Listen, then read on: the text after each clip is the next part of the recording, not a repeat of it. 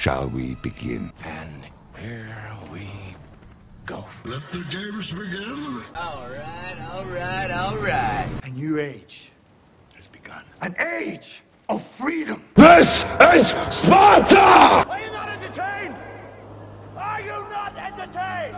You had my curiosity. Now you have my attention. Get to the chopper! This is going to be quite the ride.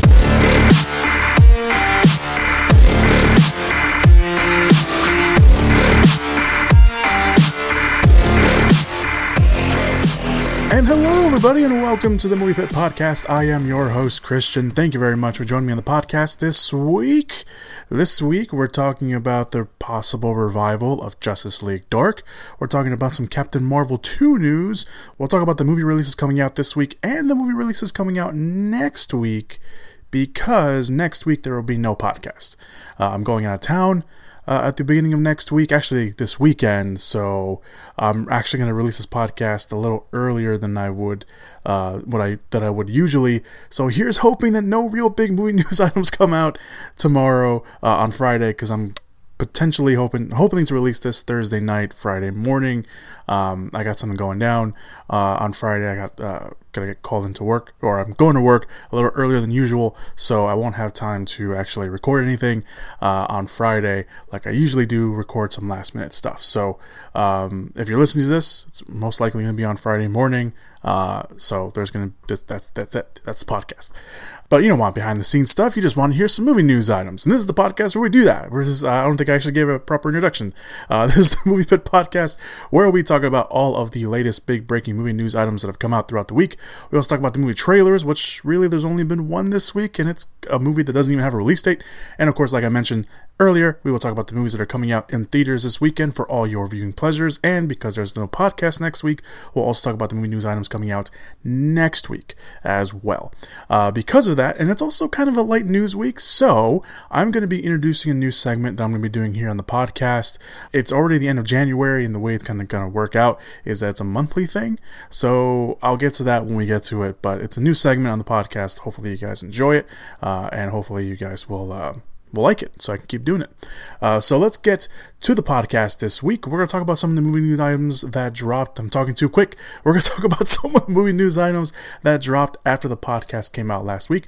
There's only 3 of those. The first one is that Oscar Isaac is set to star and produce in the adaptation of Brian K. Vaughan's Eisner Award-winning comic Ex Machina. No, it is not a remake or a reboot or a sequel of the movie that already starred Oscar Isaac, Ex Machina. This is what they're this is the name of the comic. They're retitling. Oh my god, I can't speak. They're retitling the movie The Great Machine. This will be done by Legendary Pictures, who acquired the rights recently. The comic itself debuted in 2004 and centered on Mitchell 100, or Mitchell 100, not Mitchell 100. Mitchell 100, a former superhero who becomes the mayor of New York City after 9/11. 100 had the power to talk to mechanical devices, but the comic was reportedly concerned less about superheroics than issues of government and political leadership. So it's a very nice little different take on the superhero genre. Vaughn is the man responsible for other awesome comic book series like Y: The Last Man, which is being made into a TV series, and Saga, which is one of his more recent comics as well, and that one also has been doing a lot of gangbusters. I would not be surprised if Saga gets turned into something down the line as well. Vaughn will produce the movie, and the script will be written by Anna Waterhouse and Joe Shrapnel. The movie, Oscar Isaac will of course play the main character of Mitchell 100. The next movie news item is that on top of the live-action James Wan-produced Mortal Kombat movie coming out next year, Warner Bros. Animation is releasing its own Mortal Kombat movie titled Mortal Kombat Legends: Scorpion's Revenge. The Hollywood Reporter notes the movie will come out in the first half of 2020, so there's no release date, just saying the first half of 2020. On top of that, a voice cast was announced, and some surprising names were attached to it. Joel McHale will voice Johnny Cage. Jennifer Carpenter, for most people, will probably know her as Deborah Morgan from Dexter, the show Dexter. She was also in The Exorcism of Emily Rose. She will voice Sonya Blade. The well-renowned voice actor Stephen Blum will voice Sub-Zero. Patrick, I'm going to mispronounce his last name, Stites, I don't know if that's how you pronounce it. He will be voicing Scorpion. He's been voicing the character of Scorpion for a while now. He voiced Jiren in the English dub for Dragon Ball Super, so if you're any fans of that. The rest of the cast is pretty much filled out with some other recognizable voice actors, if that's your thing. I don't know a lot of voice actors by name. I'll probably know them by their work, but not by name. But the movie will include characters like Liu Kang, Shang Tsung, Quan Chi, Kano, Jax, Goro, Kitana, Raiden, as well as a character named Demon Torturer. So you got that going for you. This is pretty cool. I'm a pretty big Mortal Kombat fan, so any kind of Mortal Kombat movie or anything other than the video game is really, really cool to see. There's no word yet on if this actually gets a theater release, or maybe if it's going to go on a streaming platform of some kind, but I just wanted to put it out there because it's really cool. Finally, the last movie news item that dropped after the podcast came out last week is Don't Breathe. The sequel to Don't Breathe is moving ahead. Of course, Don't Breathe was directed by Fede Alvarez, who directed the Evil Dead movie. The Hollywood Reporter reports that the movie will be directed by his co-writer of Evil Dead and the first Don't Breathe movie. I'm going to mispronounce his last name, even though it should be very easy for me to pronounce. Rodo Sayagus? I'm pretty sure that's not how you pronounce his last name. It should be easy for me to pronounce, but it's not, apparently. He will direct a sequel. This will be making his directorial debut. Plus, he aims to start shooting in April. So they're moving very, very fast on this. Stephen Lang is set to reprise his role as the deadly loner blind man. Plus, plot details are being kept secret, but the outlet says the movie will be set several years after the events of the first movie, with the blind man living in a quiet solace until his past sins catch up to him. There's no word on what that means, although if you saw the first movie, maybe you can kind of get an idea of what it is, but we'll have to wait and see on that. Fede Alvarez will still be attached to the project. He will co-write the script with his co-writing buddy. I was a pretty big fan of Don't Breathe. I actually got to see it a little earlier before it got its wide release, and I was very proud of that, and getting to hear him. He was there. Fede Alvarez was there, as well as Stephen Lang was there. They were talking about it, and they really, really loved it, and they had ideas for doing a sequel. So I'm really happy to see, not proud because I don't actually know them personally. I'm very happy to see them doing a sequel to this, because Don't Breathe was a solid thriller. It really was. If you haven't seen Don't Breathe, I highly recommend you do. Alright, so that's it. Those are the movie news items that came out after the podcast came out last week. We're going to move on to trailer talk.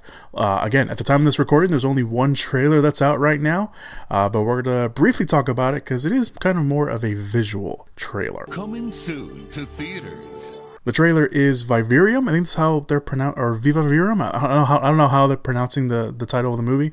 It stars Image Poots and Jesse Eisenberg, who play a couple who get trapped in a suburban housing complex and neighborhood where no matter how hard they try, they cannot escape it, and everything looks eerily the same. And every day they wake up with a box of supplies, and eventually a baby is delivered to them, and they are stuck there for a while because it looks like the baby grows up to be a child at some point in the trailer. The movie premiered at Cannes last year, where it was quickly picked up for distribution by Saban Films. Yes, that's Saban Films, the people who distribute the Power Rangers property. Although it still doesn't have an actual release date, but with the trailer out, I'm pretty sure it's going to come out eventually. There's no word yet on if it's going to go straight to VOD, if it's going to get a limited release, or it's going to get a wide release. It looks pretty interesting. It does look like, besides Poots and Eisenberg, and the kid actor, there is another actor who's playing like the person who's showing them the house, and he's kind of creepy looking, and it looks like he may appear at some point, or maybe he's kind of watching over them. It's really weird. It's almost like a Twilight Zone, kind of more Black Mirror-esque kind of vibe to it. It looks pretty interesting. It does look like Poots and Eisenberg are pretty much going to be holding the movie down by themselves, so we'll have to see how that turns out. But if you want to go catch the trailer, I highly recommend you do, especially if that's kind of, again, Twilight Zone, kind of Black Mirror-esque kind of vibe is your thing. I think this is this is for you. So that's it. That's the only trailer. Again, at the time of this recording, I'm going to release this a little earlier than I usually do because, again, I'm going out of town. So let's move on. If anything drops, between now and by the time I upload this, obviously the trailers to the links will be down below in the description / show notes area. All right, let's move forward. What is wrong with me? Seriously, what did I do? Let's keep going. Let's just keep going with this week's movie news items of the week. So like I mentioned up top, it was a little light this week. We do have some pretty big movie news items in terms of scope, but it was still pretty light. So we're going to start off with some Matt Damon news. Hey, how about that? Matt Damon! Ford v Ferrari director James Mangold is reuniting with one of his film stars and Matt Damon for the thriller titled The Force. The movie is based on a Don Winslow best-selling novel of the same name, which is something that Mangold has actually been developing for a while, and centers on a corrupt NYPD officers. Damon would play a detective, Danny Malone, who runs an elite team crime-fighting squad, but becomes ensnared in a corruption scandal. So, kind of, sort of like his character in The Departed? Yeah, okay. Mangold is also currently attached to direct the Bob Dylan biopic starring Timothée Chalamet, which apparently is now called Going Electric. But other than that, there's no other details, but Mangold and Damon did a pretty bang-up job together in Ford v Ferrari, so I can only imagine that this will be more or less the same of that effect.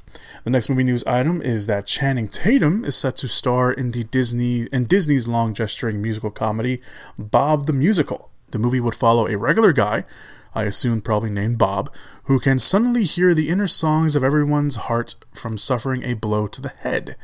The movie has been in the works since 2004, which is a very, very long time, with directors like Phil Lord and Chris Miller attached at one point, as well as Hairspray director Adam Shankman circling the project. At some point, also between the development of this project, Tom Cruise was apparently eyed at one point, but Tatum now is set to star in the movie. He also produced the movie with his Free Association production banner.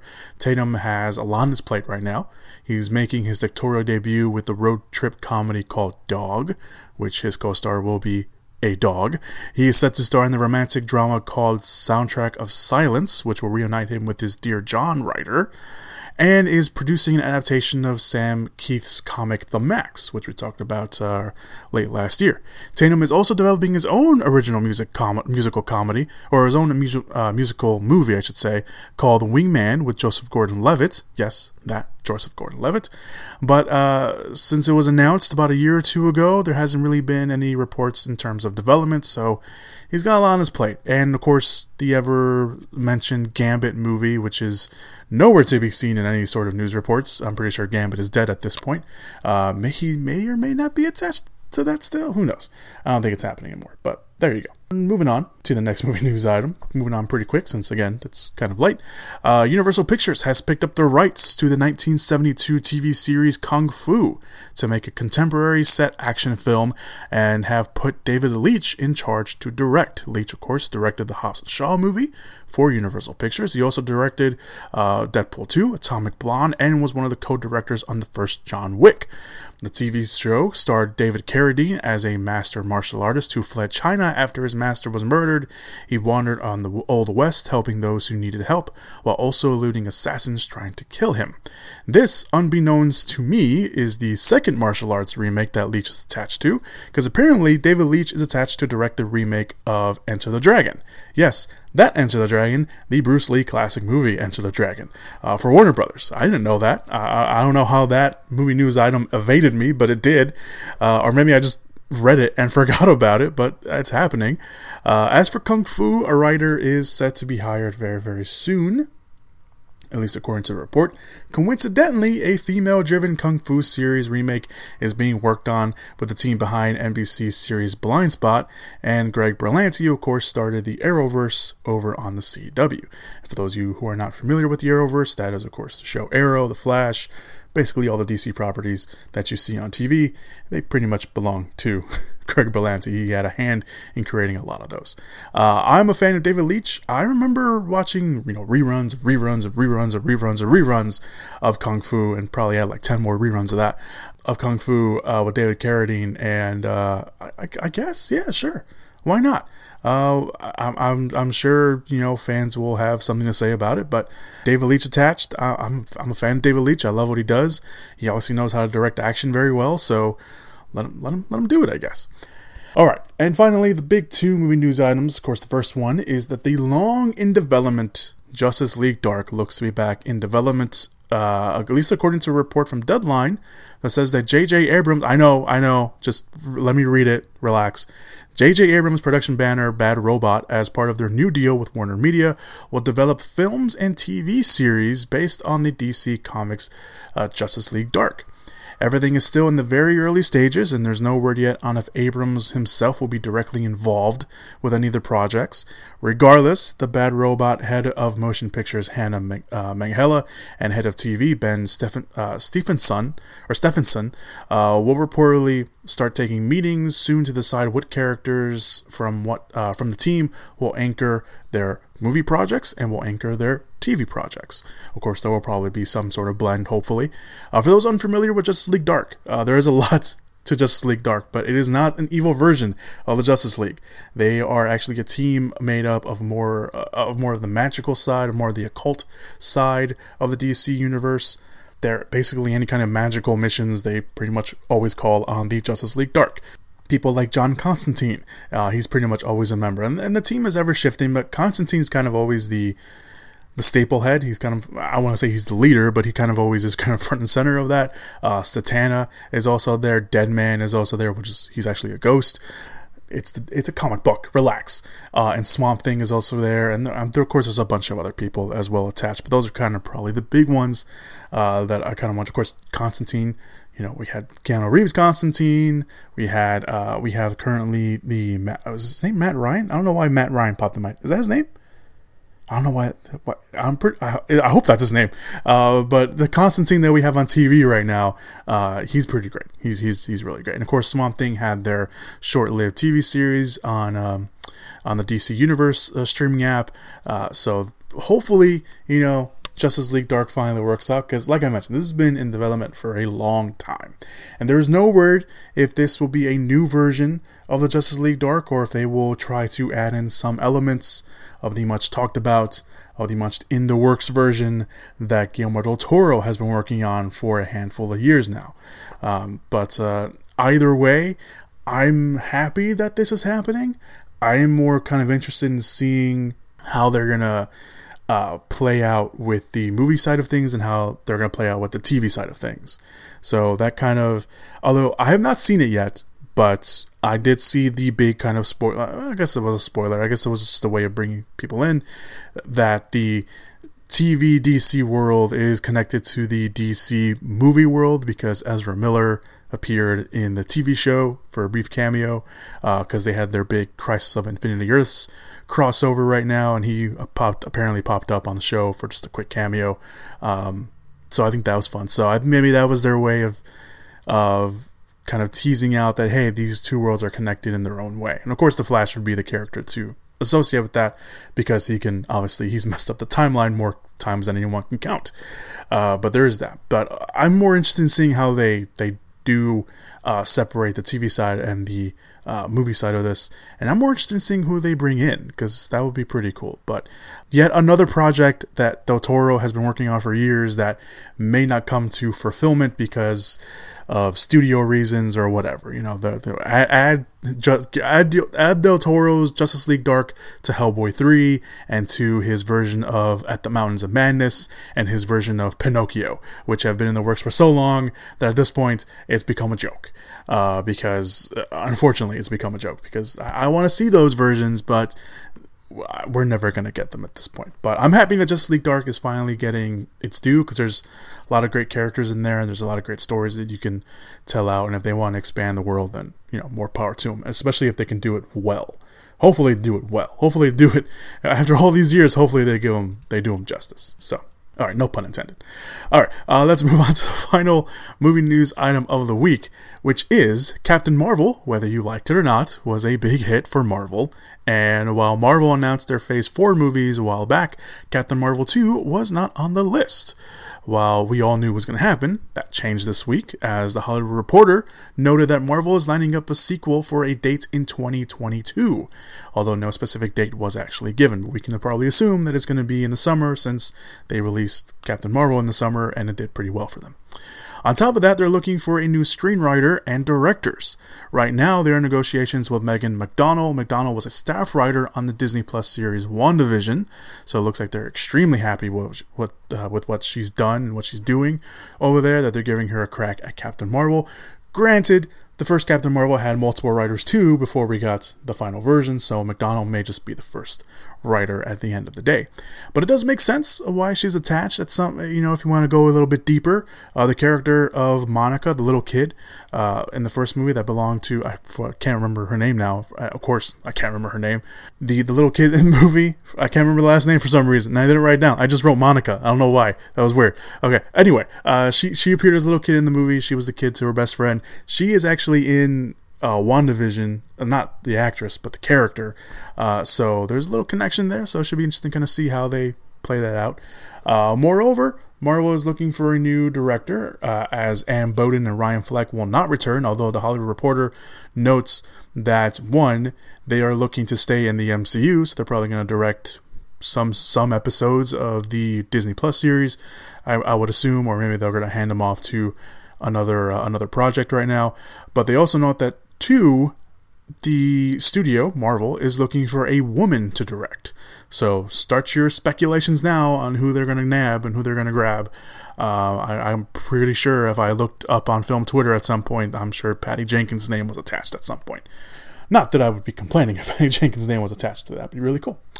Captain Marvel. I didn't mind the first one. I thought it was fine. I didn't think it was great. I think it was awesome. I know the movie gets a lot of flack, mainly because a lot of people hate Brie Larson now for whatever reason, for whatever thing that she may have done to piss a lot of people off. I don't know. I didn't mind the first one. I'm kind of just more interested in seeing what they're going to do with Captain Marvel 2 in general. I haven't read, admittedly, I have not read a lot of Captain Marvel comics or storylines or anything like that, and a lot of the stuff that I know from Captain Marvel is usually when she's attached to other heroes, like the big events in the comic world. So I don't read a lot of her stuff. I know that she's gone evil in the comics right now or something like that, something to that extent. Again, I don't read a lot, and I haven't read a lot of comic books recently either. So but yeah, I don't know, I'm interested. I'm interested. I'm more interested in seeing where they take the character of anything. So there's that. There you go. All right. Those are your movie news items that came out this week. I'm going to, like I mentioned at the beginning of the podcast, I'm going to introduce a new segment. This is a segment that I am doing on the WordPress account, which is where I do my written reviews. And over there, I did it from the decade. So obviously the decade ended. Everyone was doing their best of the decade, their favorites of the decade, stuff like that. I decided to do it a little more tedious and make it more harder on myself because I hate myself. But I decided to look at movies that came out all the way in 2000. Because if you're like me, and I've mentioned this in the past, I can remember movies, I can remember what happened in them, I can remember who was in it, I can remember a lot of stuff from movies that I haven't seen years ago and that I haven't seen in a while, and I'm like, oh yeah, I remember that. But if you ask me what year they came out, I would blank. I would not be able to tell you anything whatsoever. It would be like you asking me to do long division in front of you with a pen and paper, and I wouldn't be able to do it because I haven't done long division on paper in so long. And I'm also an English major, and that's why I stopped taking math classes. So I decided to look back a little bit, and this is something I usually kind of do just for fun sometimes with one of my other friends, but we haven't done it in a while. But I decided just to kind of look back, and the segment's called Monthly Rewind, and it's basically me looking back at all the movies that come out that month from 2000 to 2018. So the cutoff is 2018 because we just did 2019. We don't need to talk about that. So it was me kind of just, what I'm doing is basically just grabbing all those movies, grabbing the big movies, grabbing the movies that I've liked, that stuck out to me, that I still enjoy to this day, or that at least still stick with me, even if it's just like a scene. that still stick with me, and just talk about them and just, do that. So January's almost over, and I was putting the list all together, and then I realized, oh my god, January's almost over. This is dumb. So if you go to the WordPress account, the only movies in January are the ones from 2010 to 2018. So I figure, because it was a light news week, I'd figure I'd just do it here on the podcast and talk about the movies from 2018. Now, I'm not going to dive into every single movie, because obviously it's a lot of movies. You should see the document that I made. It's crazy. It's like over, 30 pages, because I put like little notes in there to remind myself of certain things. So I'm going to do this monthly. I'm going to do this till, December. And I may start doing it as separate blocks, as separate podcasts, and won't just be putting it into this podcast, because then the podcast will be way too long. So I may be doing separate podcasts in the future for the month. I don't know if this is something you guys want to listen to, if you guys want to like it. Maybe, you hear a movie and you're like, oh, that's right, that movie, I remember that movie. So that's kind of what this is all about. This is just bringing us back to where we were, where we saw this movie, how we felt about it and stuff like that. So granted, there are movies that I have missed and still to this day have not seen. There have been, again, I'm going month by month, year by year, from 2000 to 2018. There is movies that I probably missed. So if you're like, hey, this came out this month, or this came out this year, where is it? I'm sorry. Okay, just be kind. Please. A lot of movies. My eyes hurt a lot when I was putting this list together. This list took like 3 days to put together. Because it's insane. And there are movies that I was like, this sounds familiar, and then I had to go like the plot synopsis, and then I had to go to Wikipedia to be like, did I watch this? And yes, I did watch it. I just don't remember it. So those movies will not be talked about, because I obviously don't remember too much about them. But for the most part, this is really just, to put more content out there, but to also just kind of be like, hey, remember this movie? You remember this? Yeah, you remember that, right? So this is me just trying to, and also I'm a substitute teacher. I have to sit in class all day and have to watch over those kids and have to do the work, and just have to remind them not to kill each other, or to put their hands on one another, or to stick their heads inside, don't stick their heads out the window or anything like that. So this keeps me sane. So this is another reason why this list is so long. So I'm going to go by it really quickly, because I just, like I mentioned, I'm not going to go, movie by movie and talk about it. But again, starting all the way back in 2000, The Boondock Saints. That came out in 2000 in January. Crouching Tiger, Hidden Dragon, and Snatch came out in 2001. I'm going to go back, by the way, and talk about certain movies like this, but I'm just going to give you all the rundown of everything right now. So Boondock Saints at 2000, Crouching Tiger, Hidden Dragon, and Snatch in 2001, Black Hawk Down in 2002, Darkness Falls, Final Destination in 2003. Apparently either didn't go to the movies in January, or none of the movies in January really stuck out to me in 2004. House of Flying Daggers in 2005. Hoodwinked in 2006. Children of Men, Pan's Labyrinth, Smoking Aces from 2007. The Orphanage and Cloverfield from 2008, and Rambo from 2008 as well. So The Orphanage, Cloverfield, and Rambo from 2008. Gran Torino, My Bloody Valentine 3D. Taken, The Wrestler from 2009. Daybreakers from 2010, The Housemaid, and Ip Man 2 from 2011. Those are both foreign movies, which I found very funny. Haywire, The Grey from 2012. Zero Dark 30, and The Last Stand. Oh, and Movie 43 from 2013. Movie 43, mainly because I watched it, and I hated myself, and I still hate myself that I watched it. And it's not a good movie. It's just, it's here for the wrong reasons. And it's not here because it's a good movie, or because, I have fond memories of it. No, it is here to remind me that I paid to watch movie 43. And I'm here to remind you that if you watch movie 43, I'm here to remind you that yes, you too watch movie 43. And you probably hate yourself as much as I do. So let's move on. 2014, I have Paranormal Activity, The Marked Ones, Her, and Inside Llewyn Davis. 2015 was Paddington, Foxcatcher, and Predestination. 2016 gave us The Revenant, Room, Carol, 13 Hours, which I thoroughly enjoyed, and I'll get to that right now as well. Just let me get down the list. 2017, we have A Monster Calls and Split.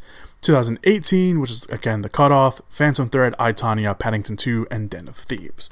So that's the monthly rewind of movies that stuck out to me, that still stick out to me, and that are some of my favorites from January from these past years. So let's just go all the way back. Of course, The Boondock Saints, cult classic, has a major following.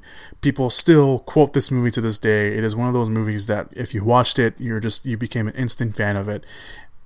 If you have not watched it, I highly recommend you go watch it. It's very, very good. A little dated, but it's very, very, very, very good. Crouching Tiger, Hidden Dragon, and Snatch. Again, two great movies. Crouching Tiger, Hidden Dragon, I think, is when I really, at that point, maybe unbeknownst to me at that point, but it really was probably for me, going back and thinking about it, the start of me starting to fall in love with foreign film. And it's one of those movies that I watched again for the first time. It was, I forgot what it was. The ArcLight Cinemas was doing this thing. We have an ArcLight. We have one ArcLight here in the city of, or here in the Chicagoland area, because they're mostly like, of course, the big ArcLight theaters that everyone knows about is the one in Los Angeles. But we have one here in the Chicagoland area, and they were doing this thing. I don't know what they were doing, but they were doing this thing, and they were playing the movie in theaters. And I went to go watch it, and I remembered when I was sitting down watching it, I remember loving it. And of course, everyone remembers, the only thing that everyone remembers from Crouching Tiger, Hidden Dragon is the fight scene between Michelle Yeoh and for the life of me, I can't remember her name. And I don't want to say it because I'm afraid I'll mispronounce it. But that's the thing that everyone remembers from Crouching Tiger, Hidden Dragon. And of course, the wire work where they're, jumping on the trees and stuff. But I remember watching that movie. I was sitting there watching that movie again for the first time in a long time. It was the first time that I had seen the whole thing all the way through. And I think this was last year or 2 years ago, something like that. And I was watching and I was like, I don't remember most of this movie. Like, I don't remember anything from the desert. I don't remember a little bit of the ending. I'm not gonna say it just in case you want. Well, if you haven't seen it by now, you probably never gonna see it. But there's a point in that movie at the ending when a character jumps off and it looks like she's flying. I'm sure it's metaphorical. I'm pretty sure it is metaphorical. But I saw that, I was like, what? Why did that happen? I forgot that happened. So it's a very good movie if you want to go back and watch. And of course, Snatch is Guy Ritchie. This was his first kind of major exposure here in America. He had done Lock, Stock, and Two Smoking Barrels at this point. And Snatch was, at that time, everyone's like, Snatch was like the American version of Lock, Stock, and Two Smoking Barrels. But Snatch is still very good. Even to this day, it's still very good. And it gives you Brad Pitt. I mean, it gives you Brad Pitt shirtless, speaking in a Cockney accent, which, I mean, really, that's worth the price of admission alone, or at least the worth of you sitting down and watching it. So 2002, Black Hawk Down. I, for whatever reason, really love Black Hawk Down. It's a fine movie. It's a good movie. But when you look back at it, and over the years I've been watching it, like watch bits and pieces of it on TV whenever I can, even if it's just like to fill even if it's just like background noise when I'm doing some other stuff. But you watch it and you realize just how many people are actually in that movie. That thing is filled to the brim with very recognizable names. There's a young Tom Hardy in here that I forgot he was in it. There's also the Kingslayer, Nikolai Coster-Waldau from Game of Thrones. He's in here as well. So it's very packed to the rim. I mean, of course, Josh Hartnett's in there, and you forget how Josh Hartnett was supposed to be the next big thing, and then he wasn't.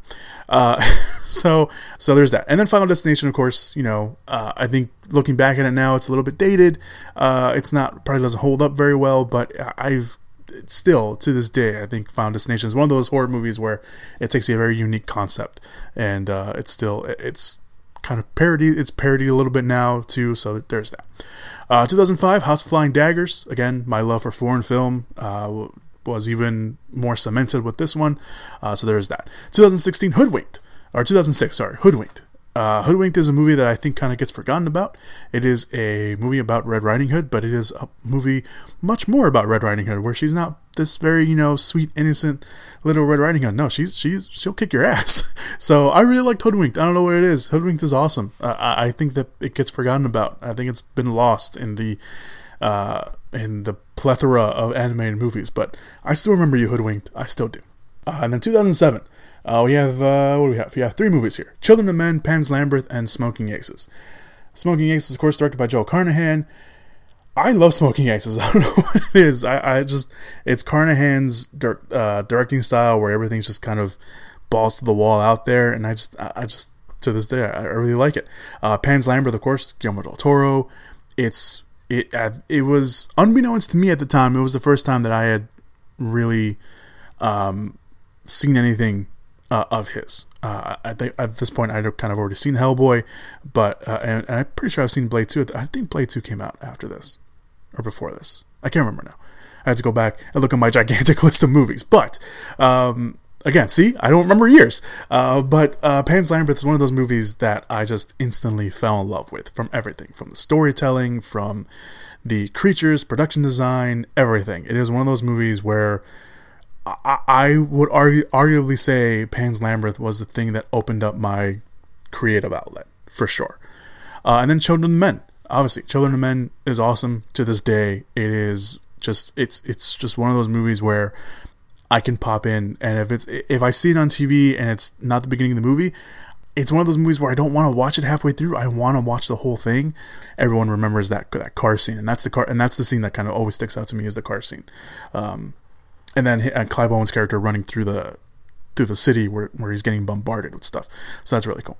2008, we have The Orphanage and Cloverfield and Rambo. So those are three movies. Of course, Rambo. Everything that everyone remembers about Rambo is the scene with him on the mounted gun where he's just mowing down people. He mows down like at least 100 people, and I'm all for that because I'm an action junkie, or at least action movie junkie. I'm not an action junkie, so no.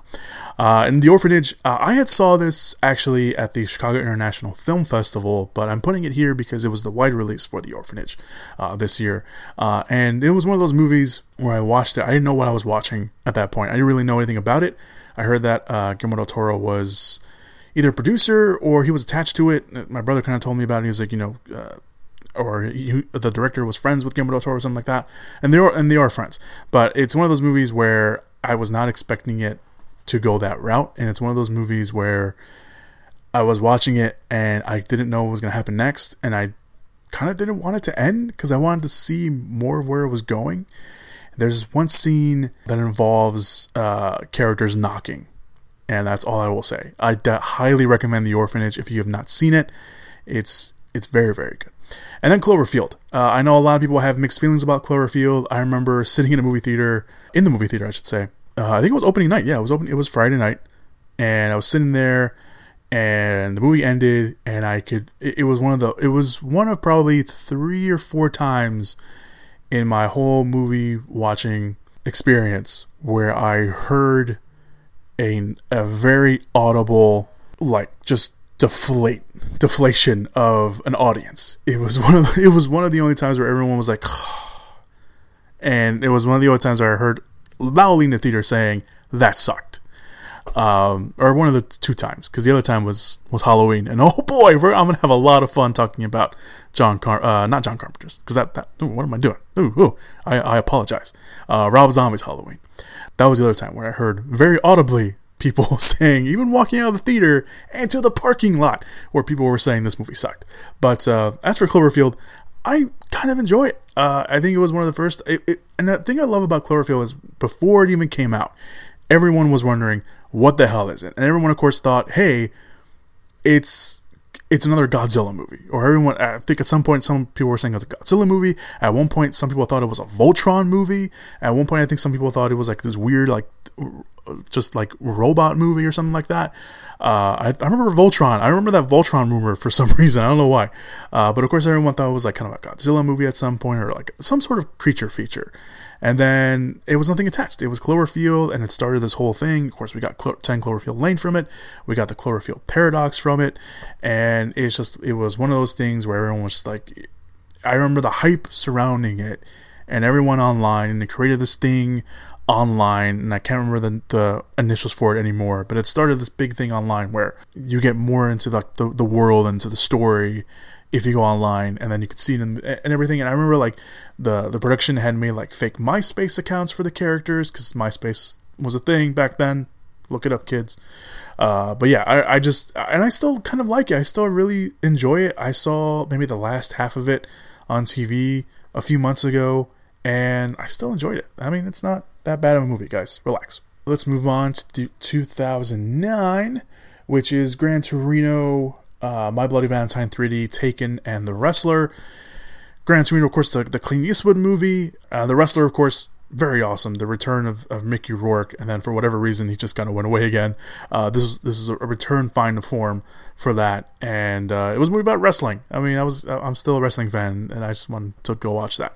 Of course, Taken, Liam Neeson, bona fide super action superstar now at that point, so it was great. And My Bloody Valentine 3D. No, it is not the original My Bloody Valentine. It's, content wise, it's whatever, but I really enjoyed it. I don't know what it was. I enjoyed it. Had a lot of fun with it. So yeah, sue me. Only one movie in 2010, which was Daybreakers. That was the Ethan Hawke, Willem Dafoe. What's his name? Sam Neill. I was gonna say Richard Grant, but that's not who. It's not even Richard Grant at all. I was thinking of Sam Neill's character from Jurassic Park for some reason. But Sam Neill. Willem Dafoe and Ethan Hawke. It's a movie about it's the same guys that did Predestination, which we'll talk about a little bit later. But it's a movie about vampires. It's kind of one of those underappreciated vampire movies, I guess. I think it's kind of a little bit of a followings after its theater run, because people went to go watch it and they're like, oh, that's actually pretty good. So Daybreakers. 2011 was The Housemaid and Ip Man 2. Of course, Ip Man 2, I'm a big Donnie Yen fan. I love the Ip Man movies. I don't care what anyone says. I love them. And The Housemaid. This is another movie I saw at the Chicago International Film Festival. This movie's messed up. That's all I'm going to say. It's messed up. It's I think it's Korean. Yeah, I think it's Korean. It's messed up. That's all I'm going to say about it. It's messed up. Let's move on to 2012, which was only 2 movies. Haywire and The Grey. Haywire, of course, introduced the film community to Gina Carano. Of course, was a MMA fighter at that point. And Michael Fassbender as well, and arguably it kind of introduced, of course directed by Steven Soderbergh, it kind of introduced, at least to me, at least this is when I started seeing it, the more gritty, hard-hitting, in-your-face action scenes, martial arts scenes, because of Gina Carano, because she was, obviously able to do a lot of that stuff because she was an MMA. She knows she knows how to fight. She knows what she's doing. So it was that. And of course, The Grey. Once again, Joe Carnahan back on the list. And The Grey is one of those movies. I think The Grey is when it started to be like, January is no longer a dump month, because everyone assumed that January was a dump month. Every now and then you get a big movie, a big name movie, a financial success movie. But I think it was The Grey that everyone was like, oh no, you can put these great movies in January and have a big hit on your hands and be okay with it. And The Grey was one of those movies where I think to me is when I actually started seeing that, no, you can put these good movies in January. Studios don't have to be afraid of January anymore. And The Grey was one of those movies where I was like, The Grey is the movie where everyone, look at The Grey and look at the aspect. The Grey came out very early in January and was still in a lot of people's favorite movies of the year, best movies of the year at the end of 2012. I know it wasn't mine, and of course I know a lot of people are still disappointed they didn't get to see Liam Neeson fight a wolf, but get over it. It's not what the movie was about. So let's move on. 2013. I already talked about movie 43. So the other movies are The Last Stand and Zero Dark 30. Of course, Zero Dark 30 was Catherine Bigelow's movie after The Hurt Locker, and then you had The Last Stand. That was the Arnold Schwarzenegger movie. This was kind of the return of his comeback, I would say, with The Last Stand, where he plays like an old sheriff in a small town. And it was one of those movies where I watched it and it takes itself seriously, but it's not afraid to be like zany and goofy. And I really loved it. And I watched it for the first time in a long time the other day, or not the other day, but 2 months ago. This is when I was in Africa. I'm sure I told you guys about me going to Africa. So it's not like me like, oh yeah, guys, I went to Africa. No, I mentioned that on the podcast. But I was in Africa and we had this really big layover, and we were just in our hotel room watching it. And The Last Stand popped up, and I watched it for the first time in a long time. I really enjoyed it. I forgot how enjoyable it was. It was a lot of fun. If you haven't seen The Last Stand in a while, go back and watch it. It's a lot of fun. All right. 2014. Where are we? Paranormal Activity, The Marked Ones, Her, and Inside Llewyn Davis. I admittedly watched Inside Llewyn Davis many years after it had come out, and I regret that because that movie would have been in my best of 2014. It is a great movie. Oscar Isaac's amazing in it. It's the Coen brothers. You got a lot of you got Adam Driver in there, Justin Timberlake. John Goodman in there as well. Carey Mulligan there. It's a really great movie. The soundtrack is really good, and yeah, that's all I got to really say about Llewyn Davis. It's really awesome. If you haven't seen it in a while, go back and watch it. Her, of course, everyone remembers her. It's the Joaquin Phoenix movie with the Scarlett Johansson Siri, basically. And yeah, there's that. Paranormal Activity, the marked ones. It's I remember being okay with it when I watched it, and I gave it another chance a couple months ago when Dead Meat channel, James A. Janice, who runs the Dead Meat channel over on YouTube. They also have a podcast that they do as well. He does kill counts on YouTube, they're a lot of fun. If you haven't seen any of them, I highly recommend you, especially if you're a horror fan. So he does kill counts, and he did a kill count for Paranormal, or they didn't do a kill count for Paranormal Activity. They were talking about it on the podcast because they were building it. I don't know why did they do it. I think they were just doing it just for the fun of doing it, for fun of doing a Paranormal Activity series. And they were talking about the marked ones, and I was like, no, yeah, you're right. Like I think this is one of the underappreciated Paranormal Activity marked one sequels. It's next to Part 2. I think it's probably the best, probably one of the best ones, because the Paranormal Activity movies after the first two kind of just went downhill. 3 is still okay, but 4 and then this is technically 5, and then the last one, which is the Ghost Dimension, weren't very good. They were horrible. They were downright horrible. But I think this was the last real good Paranormal Activity movie, and they're making another one. We talked about it late last year. The Blumhouse is making another Paranormal Activity movie. There's no details on it, but they're making another one. But I go back and watch because after they talked about it, I went to go back and watched it, and it wasn't too bad. It also has the Latino aspect to it, and anytime they kind of get that right, it's good. Alright, so we're almost done. 2015. We're on 2015 now. We got 3 Predestination, Foxcatcher, and Paddington. We talked about Predestination earlier with the directors of Daybreakers. This is a movie that when it came out, everyone was really all over it because of just how it handles everything and how it gets to the ending of what it's trying to tell and what its story it's trying to tell. And it's just one of those movies where I watched, I'm like, huh. Like immediately I was like, huh. I'm not a big fan of it. And then I sat down and started thinking about it and just, going back to the motions of everything. I was like, oh no, this is actually pretty good. So Predestination, if you haven't watched it, give it a shot. Foxcatcher, of course, the movie that made Steve Carell very, very scary, and the movie that pretty much turned me into a Channing Tatum fan. I wasn't the biggest Channing Tatum fan, and I'm pretty sure it was this movie that made me see Channing Tatum as an actual actor. Like, no, this guy has range. He just was picking bad projects. So, kudos to Foxcatcher. And then Paddington. How can you not love Paddington? Look, just look at him. He's a lovable bear. Come on. All right, 2016. We're almost done, guys. We're almost done. We're almost done with this. So we have The Revenant, Room, and Carol, and 13 Hours. Of course, The Revenant, the movie that gave Leonardo DiCaprio his Oscar, finally. It's also the movie where he gets ragdolled by a bear, so there is that. But it's also very beautifully shot, so that's another reason why. Room, of course, the movie with Brie Larson. It also gave us Jacob Tremblay, very, very good as well. I thought it was very good. I think the tail end of the movie kind of spirals out of control a little bit, but it was still very well. Carol, of course, Cate Blanchett, Rooney Mara, Sarah Paulson, all just giving these A+ for performances. If you've not seen Carol, I highly recommend it. I think it kind of gets lost now, and trying to really see a lot of people talking about Carol too much, but go give it a little watch. 13 Hours, politics aside, no matter how you feel about the whole Benghazi thing, 13 Hours itself, thoroughly enjoyable. It's Michael Bay. It's a more controlled Michael Bay. It's not, 6 Underground Michael Bay. It's a more controlled Michael Bay. It's kind of a more, it's it's Michael Bay when he was making The Rock controlled. Oh no, The Rock was kind of crazy. It's just a more controlled Michael Bay. Let's put it that way. It's a more controlled Michael Bay trying to tell a story of these men. Whether or not all the stuff that happens to these men is actually true, although some people will say it is. It's still kind of, it's an enjoyable action movie from when you're watching it.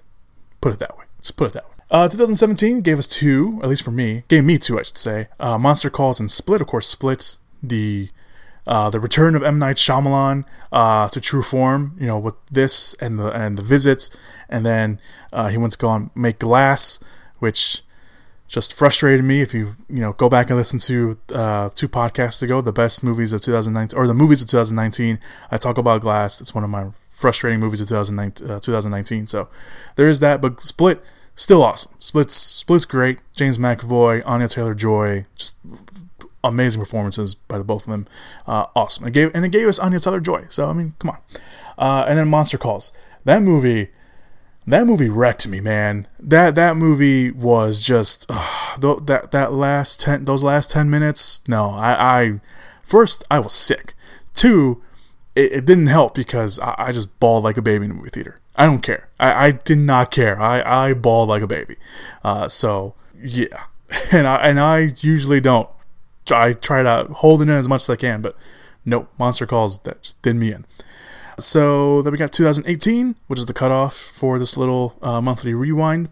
Of course, Phantom Thread, I, Tonya, Paddington 2, and Den of Thieves. Of course, Paddington 2. I mean, come on, look at him. Look at him. It's Paddington. It's a good family movie. Get over it. Stop being so serious. Phantom Thread, of course, the last movie that Daniel Day-Lewis did. This, of course, he announced his retirement shortly afterwards. Or before? Did he do it before or after? I think everyone was saying this was the last one, but I think he announced it afterwards.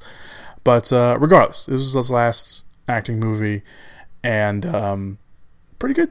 I mean, I wasn't a big fan of it. I enjoyed it for what it was, and I enjoyed watching Daniel Day-Lewis do Daniel Day-Lewis things. I enjoyed Paul Thomas Anderson doing Paul Thomas Anderson things. So there's that. And then you got I, Tonya, of course, Margot Robbie. Everyone. I don't know if everyone really thought that Margot Robbie was a serious actor, but they saw I, Tonya, and they're like, no, yeah, you're a serious actor. So I, Tonya, and if anything, it gave us Paul Walter Hauser.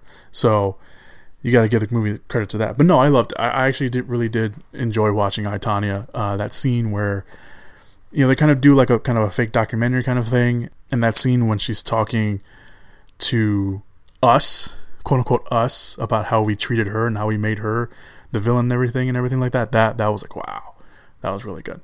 So there was that. And then Den of Thieves.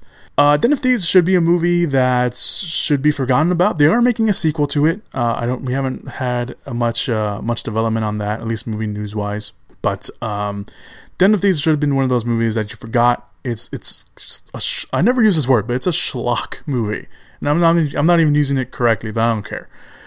It's one of those movies where you're watching it and you're like, you're in for the ride, you're enjoying it, everyone's enjoying it. It's a wannabe Heat. You got Gerard Butler literally chewing up the screen every time he's on it. I'm surprised there's any screen left after all the scene chewing he was doing. And then you got Pablo, I always forget his last name. Pablo Schreiber? No, that's not right. Pornstache from Orange is the New Black. If any Orange is the New Black people that watched her out there. He was Pornstache. But he's solidified himself as kind of his own thing, and he was in this. He was also in 13 Hours, so there was that. I've become a huge fan of his, even though I can't remember his last name, apparently. I want to say it's Schreiber, but no relation to Liev Schreiber. I think it's even spelled differently. But anyway, it's just one of those movies, and it's this cheesy line, and me and my brother are always repeating, because just the way Gerard Butler delivers it, it's like, I didn't bring my cuffs. It's just, I don't know why. It's stupid funny. It's a stupid funny line. It's a movie that it knows what it is. It's not trying to be anything else. It knows exactly what it is, and it's trying to be a little serious, but at the same time, it's like, we're letting you have it. Go ahead, have some fun with this. So there you go. That's your monthly rewind. I will do a little bit more better in February, obviously, hopefully. I won't trust, it's going to be its own thing, so I won't be, putting it with the podcast, so I won't have that problem. But yeah, if you let me know if you enjoy it. If you don't, you don't have, obviously it's going to be its own separate thing, so if you don't enjoy it, then don't listen to it. I hope you listen to it, because I put a lot of work into this thing, so I put a lot of hours into it, so hopefully you do enjoy it. All right. Let's move on with the rest of the podcasts. We still have the end of it. Let's move on to this week's movie releases. Let's all go to the lobby. Let's all go to the lobby. Let's all go to the lobby to get ourselves a treat. All right, so we got one limited release coming out this week. It's called The Last Full Measure. 34 years after his death, Airman William H. Pentensberger, played by Jeremy Irving, is awarded the nation's highest military honor for his actions on the battlefield. The Last Measure co-stars Sebastian Stan, Sir Darius Blaine, Alison Sodell, Diane Ladd, Ed Harris, William Hurt, Bradley Whitford, Samuel L. Jackson, and Christopher Plummer. I saw the trailer. This is the first time I saw it. I think the first time I saw the trailer was a couple of weeks ago, and it looks fine. I don't know. It's just one of those weird. I don't know if it's based on a true story or not, but it's I don't know. It looked weird. Even the trailer is a little wonky for me. But there you go. That's The Last Full Measure. That's your limited release. Your wide releases this week, we have two, very different. We have The Turning, a modern take on Henry James's novella The Turning of the Screw, or The Turn of the Screw, not The Turning of the Screw. The Turn of the Screw. A young governess, played by Mackenzie Davis, is hired by a man who has become responsible for his young niece and nephew, played by Brooklyn Prince and Finn Wolfhard, after the deaths of their parents. I remember reading The Turn of the Screw. It was a while ago. It was pretty sure I was in high school when I read it. I don't remember too much of the story, so I don't know if any of this is even really what the story is about. But it looks interesting, I guess. You know, I'm a fan of Mackenzie Davis. Finn Wolfhard's in there. He's not playing the typical Finn Wolfhard character. He's not being jokey all the time. It works for him. I'm not, complaining. It works for him. Great. But yeah, I mean, it looks scary. I mean, it is a horror movie in January, and sometimes those are not so great. I'm looking at you, Grudge. But yeah, so there's that. Okay, and your next wide release is The Gentleman. Now, this is a movie I've been looking forward to for a while. Written and directed by Guy Ritchie, a British drug lord tries to sell off his highly profitable empire to a dynasty of Oklahoma billionaires. Which you don't get that from the trailer, but that's what the synopsis is. The Gentleman co-stars Matthew McConaughey, Charlie Hunnam, Henry Golding, Michelle Dockery, Jeremy Strong, and Hugh Grant. I think Eddie Marsden is also in there. Yes. Eddie Marsden is also in there. This one has been. I've been looking for this for a while. Guy Ritchie. Obviously, he made a career of gangster comedy movies. Snatch, which we talked about earlier. Lock, Stock, and Two Smoking Barrels. Rock'n'Rolla, which I'm a fan of, which we'll talk about in the monthly rewind segments, because I actually thoroughly enjoy Rock'n'Rolla. But this looks great. You got a good cast in there. You got Matthew McConaughey, Charlie Hunnam, Hugh Grant, Henry Golding, like I just mentioned, Jeremy Strong. He's kind of always reliable. Michelle Dockery's in there as well. Eddie Marsden. That's a good cast. That's a good cast in any movie. And you want to put them in a Guy Ritchie movie, delivering his kind of dialogue and everything, and then just make it a comedy mob movie. Yeah, I'm all for it. Give it to me now. Yeah, let's do it. So there you go. The Gentleman and The Turning are your wide releases this week, and then you have The Last Full Measure as your limited release this week. Like I mentioned, I'm going out of town next week, so there will be no podcast because I'll be out of town for the most of the week. So I'm going to give your wide releases, or give your releases this week. So for the 31st of January, you have one limited release in The Traitor. I'm only mentioning this because I saw this at the Chicago International Film Festival. It is based on the true story and the real life of Tommaso Bruschetta, played by Pier Francesco Favino, who I think most people will remember him playing Prince Caspian's father. Did he play his father or his uncle or something? No, I think he played his uncle in Chronicles of Narnia, Prince Caspian. He was in that. He was also one of the detectives in one of the what was it? Da Vinci Code? No, Angels and Demons. He was in that. So I think that's what most people will know him from. But he plays Tommaso Bruschetta, which is, he was called the boss of the two worlds, and he was the first mafia informant in Sicily, even though he says many times he was not a rat in the 80s. I saw this at the Chicago, like I mentioned, the Chicago International Film Festival, and it was pretty good. And Favino pretty much carries the movie himself. It's pretty long. It's kind of a slow burn. It's not your typical, mob movie, so there is that. So, but I thoroughly enjoyed it, so if you want to go check that out, you can. Again, limited release next week, so just be aware of that. But your wide releases on the 31st, we only have two. We have Gretel and Hansel, which is, of course, kind of a spin on the Hansel and Gretel, obviously, story of the Grimm fairy tale that we know. Sophia Lillis aka Young Beverly from the It movie. She's playing Gretel. And then you have Alice Krige. I think that's how you pronounce her last name. I know her mostly from Silent Hill. She played like the main, kind of one of the main villains in the Silent Hill movie, which we'll talk about when we get to it in the monthly rewind. But she's in there as well. It looks really creepy. It's kind of giving off a witch vibe, just a little bit more dirtier. So I'm all for it. So I'm definitely looking forward to that. And then you have the rhythm section, which is based off a novel of the same name. The writer of the book, Mark Burnell, also wrote the script for the movie. Blake Lively plays a woman who's seeking revenge against those who orchestrated a plane crash that killed her family. Jude Law and Sterling K. Brown also star in that, and that looks pretty good. I don't know if the movie got delayed for a little bit. It was mostly because I think Blake Lively hurt herself while filming one of the stunts in the movie, so there is that. But you kind of always worry about movies that get delayed a little bit when an actor gets injured, because they come back and they got to get back in that headspace, and maybe they've been gone for so long, who knows. But I don't buy Blake Lively putting on an accent. It seems a little weird just putting on an accent from it. I don't know what it is. It was like, why give her an accent? Just let her be Blake Lively. At least that's kind of what it feels like in the trailers. They're putting on an accent. I don't know. Maybe it's just the way they structure the trailer that she's putting on an accent to fool someone, but I don't know. We'll see. But I'm looking forward to it anyway, regardless. All right, so that's the podcast, everybody. Thank you so much for listening to the podcast this week. I highly appreciate you listening. I threw a lot in there because I thought I wouldn't have enough, and then I kind of rambled a little bit from the monthly rewind, which is the reason why there will be their own thing going forward, their own podcast going forward, or their own podcast special going forward. So that's it. Thank you guys so much for listening to the podcast. Anything that you guys need, social media wise, actually that's pretty much it. Social media wise, links if you're listening to this on Apple Podcasts, if you want to go listen to it on YouTube, or if you want to go listen to it on Stitcher, or if you just want to keep listening on Apple Podcasts, that's fine too. All the links to that are down below in the description/show notes area. Social media links are down there. Obviously my personal social media for Twitter and Instagram will be kind of filled with my trip. I'm going to Orlando, which is a lot of fun. If you already know that I'm a nerd, so you probably can guess why I'm going to Orlando.